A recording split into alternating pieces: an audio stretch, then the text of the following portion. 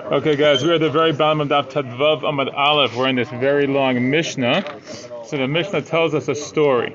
Okay, so remember, we're talking about the sequence of the new brachot that we add into the Amida on the fast days. Now it says a story. Maaseh b'mei Rabbi Chalat Rabbi Chananya ben Tradion.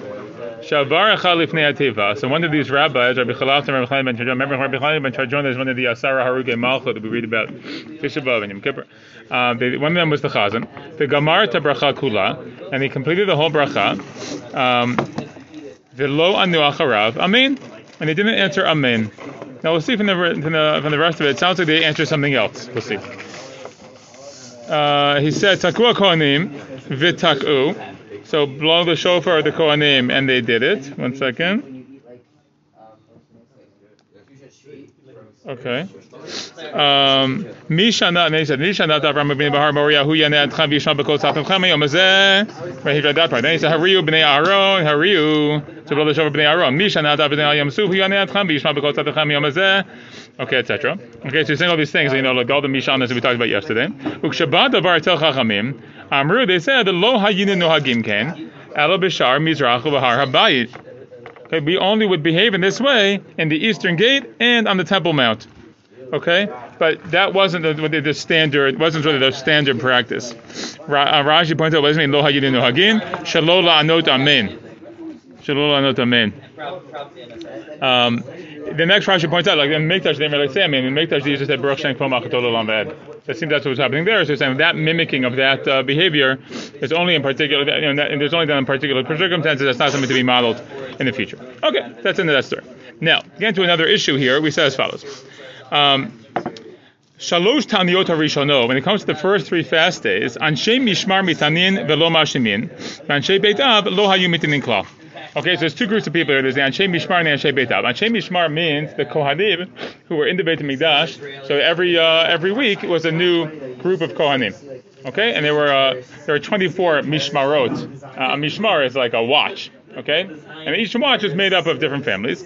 So you divide all the Kohanim into 24 parts, and then they rotate through over the course of the year. So everyone has a week. So if they're in the Beit HaMikdash, serving the Beit HaMikdash on one of these fast days, so what are they supposed to do? So that's the Anshe Mishmar. Anshe Beit Av is within the week. So every day, one of the families would have the job of doing the particular avodah that day. So the Anshe Mishmar, so it's the broader group of Kohanim, they would fast, but no mashlamim, but they would start the fast, but don't complete the fast. Anshe Beit Av, they would fast not at all. It makes sense why they wouldn't fast at all, because they had to do the avodah, right? So that would the avodah, takes priority over the fasting. Shalosh Niyot, and the second group of 3 fast days, Anshe Mishmar Mitanin Umashlimin. Okay, the Anshe Mishmar, they fast and they complete the fast. So now the level of seriousness of the fast day is getting ramped up. Anshe Beit Av Mitanin V'lo Mashlimin. And then you move the next level up. The Anshe Beit Av would fast a little bit but not complete it. And then Sheva Achronot, Eilu Ve'eilu Mitanin Mashlimim Devar Rabbi Yeshua. Both groups would fast the whole time. Okay, that's Rabbi Yeshua's opinion. Chachamim Amrim slightly differently. Shalosh Taniyot HaRishonot Eilu Ve'eilu Lo Hayu Mitanin Klal. They say no, the first 3 fast days they didn't fast at all. Anshe Mishmar, and none of the Kohanim fasted.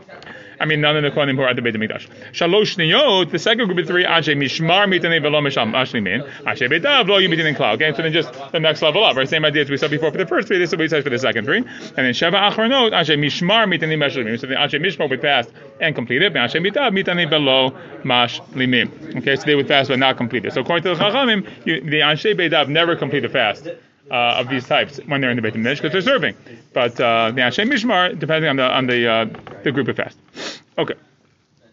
Furthermore, Anshe Mishmar mutarin lishto yayin baleilot avalo beyamim. The Anshe Mishmar could drink wine at night, but not during the day. Not during the day.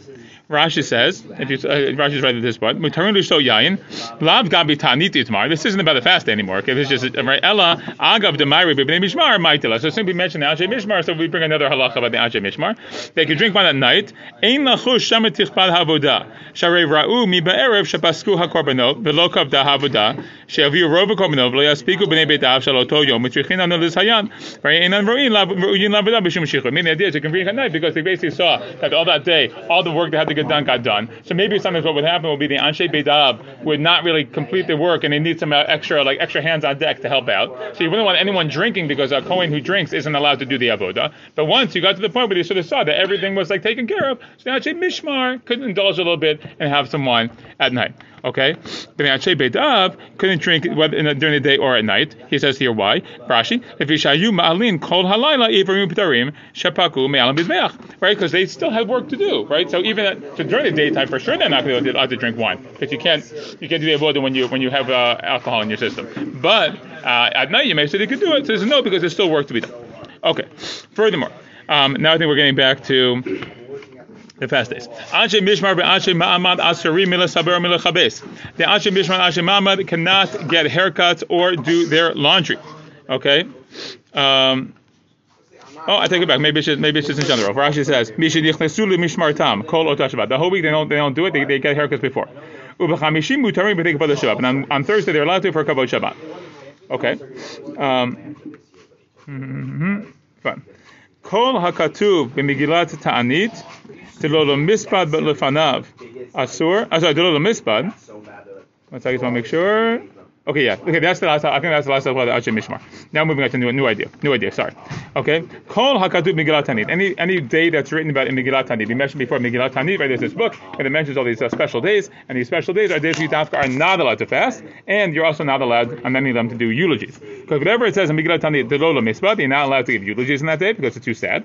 Lefanav asur lachar mutar. Then we extend the day earlier and say that even the day before you're not allowed to do those things, but the day afterwards you're allowed to. Rabbi Yossi Omer lefanav ulachar asur. Okay, but Rabbi Yossi says no. The days before and after are you have to treat it basically just like the special day itself, and you can't do eulogies on those days at all. Yeah. Wouldn't it make more sense for after because of the concept of Easter cloud? That's interesting. So I guess we're saying here, I think you're going to see, but the idea here is to sort of like make the day special. So we have to like get ourselves like ready for the day. I think that's sort of the concept. Like kind of like the Mipnei Kavod Shabbat, like that. Coming from that. Yeah, I think it's a sense of like sort of like giving the day its due. Like I'll give you an example. Like I called my mother yesterday and she was watching my nephews and nieces. And I was like, oh, why are the kids over your house in the middle of the day? She's like, oh, election day. I was like, oh yeah, election day. Like I wasn't aware, right? Because it's election day. Because in the Israel, like we don't have election day yesterday, so I wasn't aware there was election day.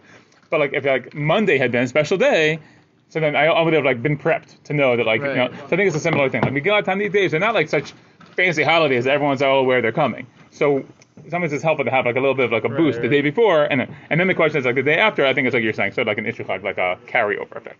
Now, the lo lihitana, the days you're not allowed to fast, lefanav ulacharav mutar. So then the Tanna Kamma says that both before and after are permissible. Okay, so it's really the eulogizing days where it has the effect. The fasting, the no fasting doesn't really matter. Rabbi Yossi lefanav asur lacharav mutar. Rabbi Yossi is sort of consistent. He says right that before it's asur.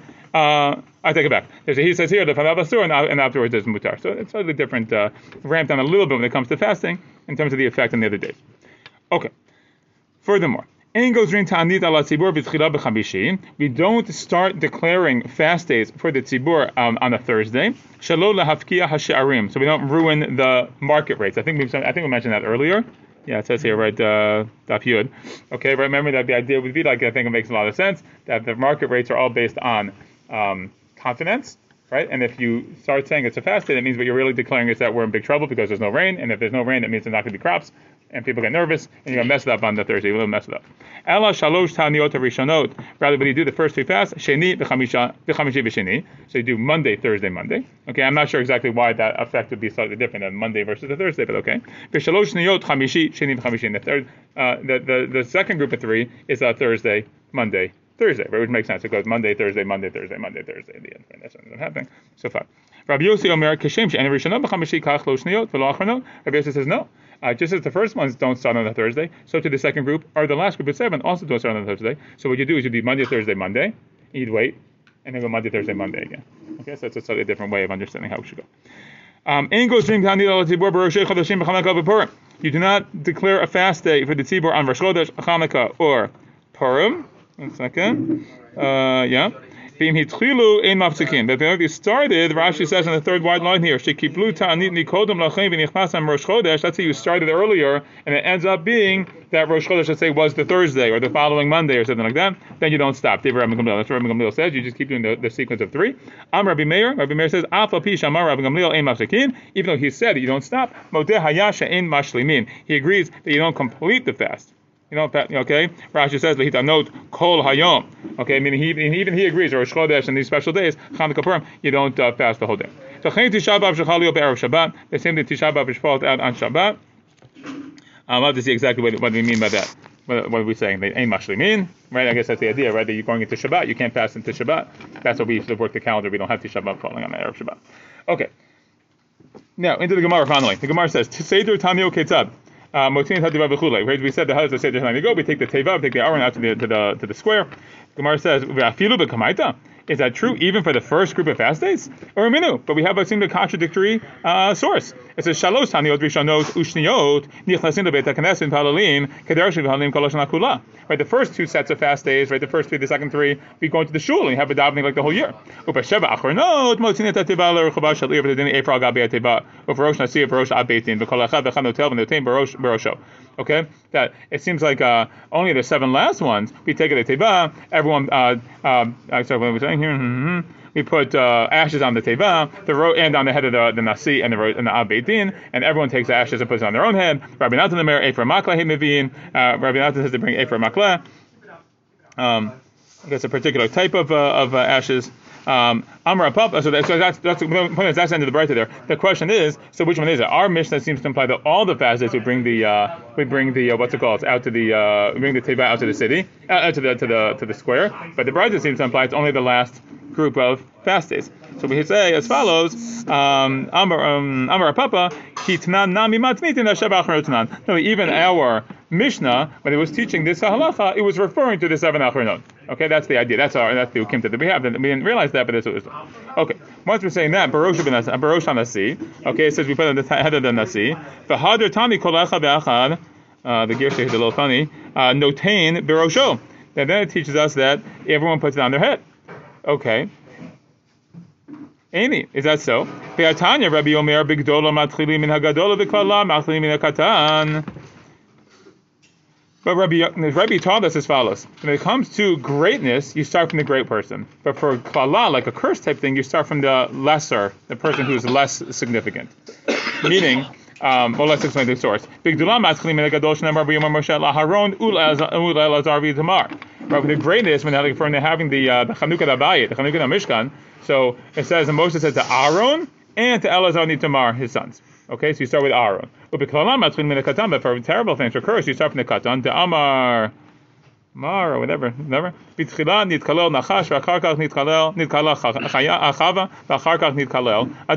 to the curses in the Gan Eden. So first the Nachash, who gets the least significant creature, he gets the punishment first, and then Chava, and then Adam. Okay, so what's going on? So the question is, so when it comes here to the Tani Tzibur, and we're putting ashes on people's heads, you would think that the first thing we should do is put the ashes on the heads of the common people, and then you put the ashes on the heads of the Al-Beitin, and then the Nasi. Gemara says, "Ha chashivuta liditu." This actually is a point of a sign of importance for them. To amri lahu atun chashivitu lemibay alan rachme akuli amad. We're saying what we're saying to them essentially is, you ones are so significant to ask for rachamim, to ask for mercy for the whole group of people. Meaning that the fact that they go first it isn't a klala. It's like they're the ones who go first for this process of saving the tzibur. So that's actually an honor to them, and that's why they actually go first when it comes to that. Okay, then it says. Kol echad ve'echad notein barosho. Nasi, yeah, okay, fine. Gemara says Nasi ve'abeitin nami nishkalu inhu v'ninchlu baroshahu. Why is it like it says that everyone else does it themselves? Okay, everyone else does it themselves. I skipped the parentheses, by the way. I apologize. Okay, everyone else does it themselves. So maybe we're saying that even the abeitin, they should also take it and do it themselves. Ma'ishna deshakal inish acharina umanachlahu. So what's so different about them that somebody else has to take it and put it on their heads? So Amar Rabbi Abed min Kisari eino domem mitbayesh me'atzmo lemitbayesh me'achirim. Okay, you can't compare somebody who like embarrasses themselves to somebody who is embarrassed from others. Okay, Rashi says on the top here, the ika agmat nefesh tvei mishum chashivutam he mitbayshim me'achirim. Okay, so I guess the idea would be that it's supposed to be a certain humiliation here. So they, I guess they get it from the fact that other people put it on their head. I guess is like a more significant thing. As opposed to individual people, it doesn't make such a difference, so they might as well just do it themselves.